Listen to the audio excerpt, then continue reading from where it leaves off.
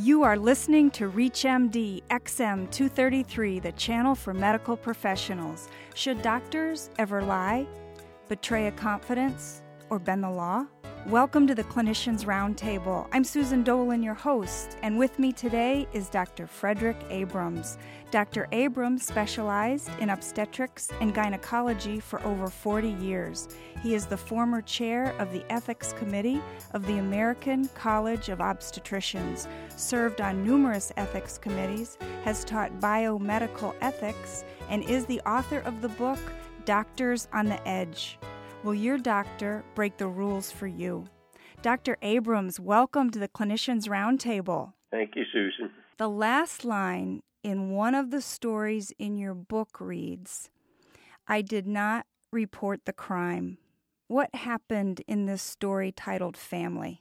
The way it came to me was a fairly panicky, hysterical phone call in the early hours of my office, having just opened, by a patient who I knew and who was not prone to be panicky. And she was extremely tearful.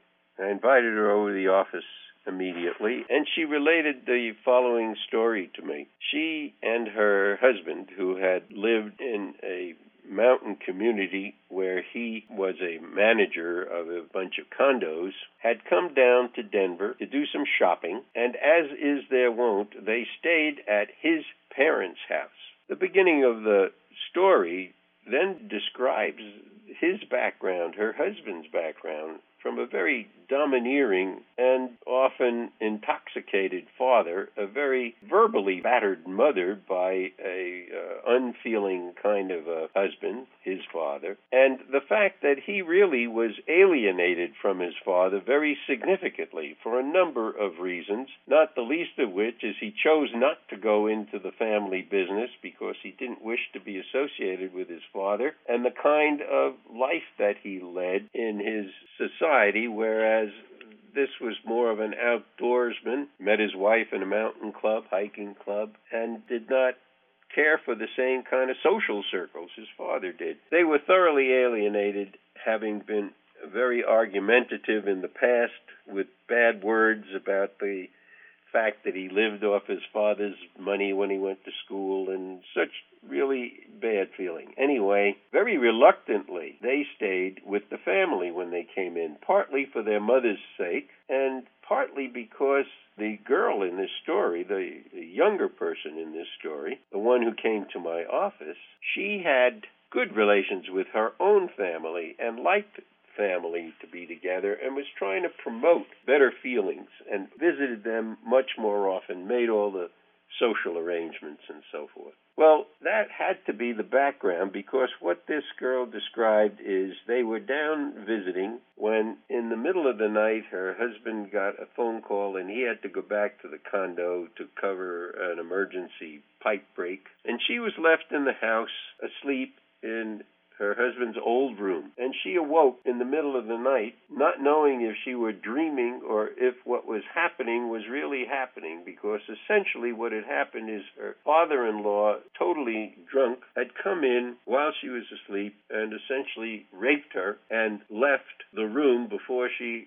hardly had a chance to scream or raise a fuss or anything. And she had come to my office not knowing what to do, except that she had also deliberately stopped contraception because they were trying to get pregnant. And she was afraid of a number of things, not only the rape, but that she might be impregnated. So the first thing we had to do after we calmed her down a little bit was talk about emergency contraception, making sure that didn't happen. And then we started to talk about getting the forensic evidence to demonstrate the crime, at which point she absolutely refused and said, you can't report this, and I won't cooperate with you for this material. And I said, why? Why don't you want this beastly person prosecuted? And she said, because my husband would in all likelihood kill him. Well, we contemplated this terrible situation, and although it is incumbent upon doctors to report a crime, I decided against it in this case. And my rationale was certainly consideration of her comment, because It was not hard to believe, knowing the relationship that had existed. But in addition to that, it was very unlikely that this man was a rapist in the sense of going out into society and snagging people off the streets. He was the kind of person who I believed would take advantage of this situation, which was a unique situation, an unprotected woman sleeping unclothed in his house. Felt that he was not really a threat to society in that particular fashion, and therefore it was not an injustice to society by not reporting the crime, and certainly was going along with what the patient's fears were, and which I had every reason to believe probably was so. If you're just joining us, you're listening to the Clinicians Roundtable on ReachMD XM 233, the channel for medical professionals. I'm Susan Dolan, your host, and joining me today is Dr. Frederick Abrams, discussing his book, Doctors on the Edge. Will your doctors break the rules for you? Dr. Abrams, how do you respond to doctors who say, if I don't report the crime, I risk losing my medical license, my livelihood? Well, I think this is a hazard, and people can decide either way. I had to do some weighing and balancing. I also said that if this girl is going to make this accusation and there is no forensic evidence, that in this circumstance we couldn't prove the crime. It would be a he said, she said, or it would even be a he said, she denies, and it would have been fruitless.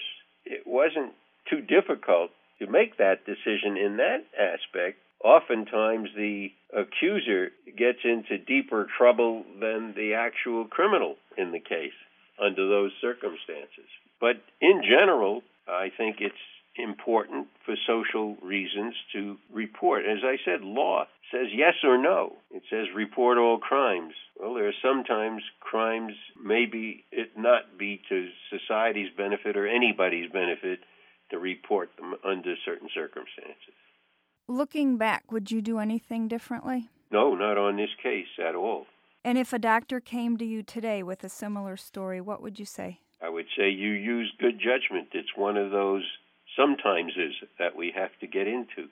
And in the heat of the moment, how does a practitioner engage in reflective, ethical decision-making versus knee-jerk, reactive moral judgments under pressure? I think you do that by having studied ethics and many, many cases, so that you almost don't find them as a totally new and strange situation. You have encountered them virtually in the whole gamut of cases. There are hundreds and hundreds of case reports of ethical dilemmas that can be found in most of the ethical literature. There are several books that speak about ethics cases, and they are just case reports.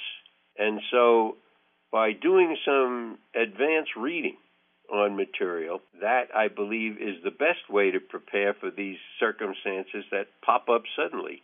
You've actually contemplated something very similar. And what was the status of the curriculum in terms of ethics education when you went to school? We didn't have any. And how has that changed? Well, now, for example, in the University of Colorado, they have mandatory course. And the nice part about it is that medical students, nursing students, pharmacy students, dentistry students, and physiotherapy students all take the same course together.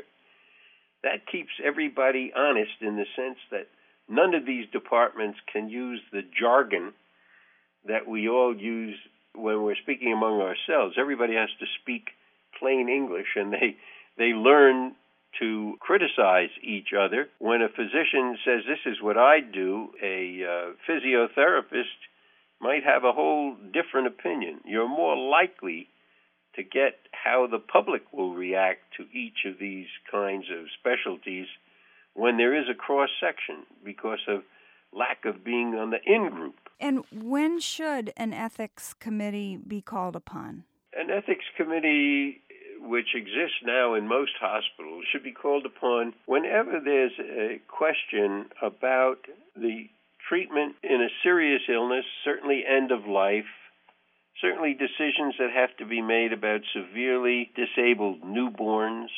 Whenever somebody feels that in these kinds of decisions, unnecessary, either life-curtailing or life-prolonging treatment is being given. And certainly to clarify these decisions between the members of the staff, the member from doctor to doctor, and certainly from nurse to doctor, when there's a question. A lot of these arise in the intensive care unit, and people question whether they should be going this far or whether they're not going far enough.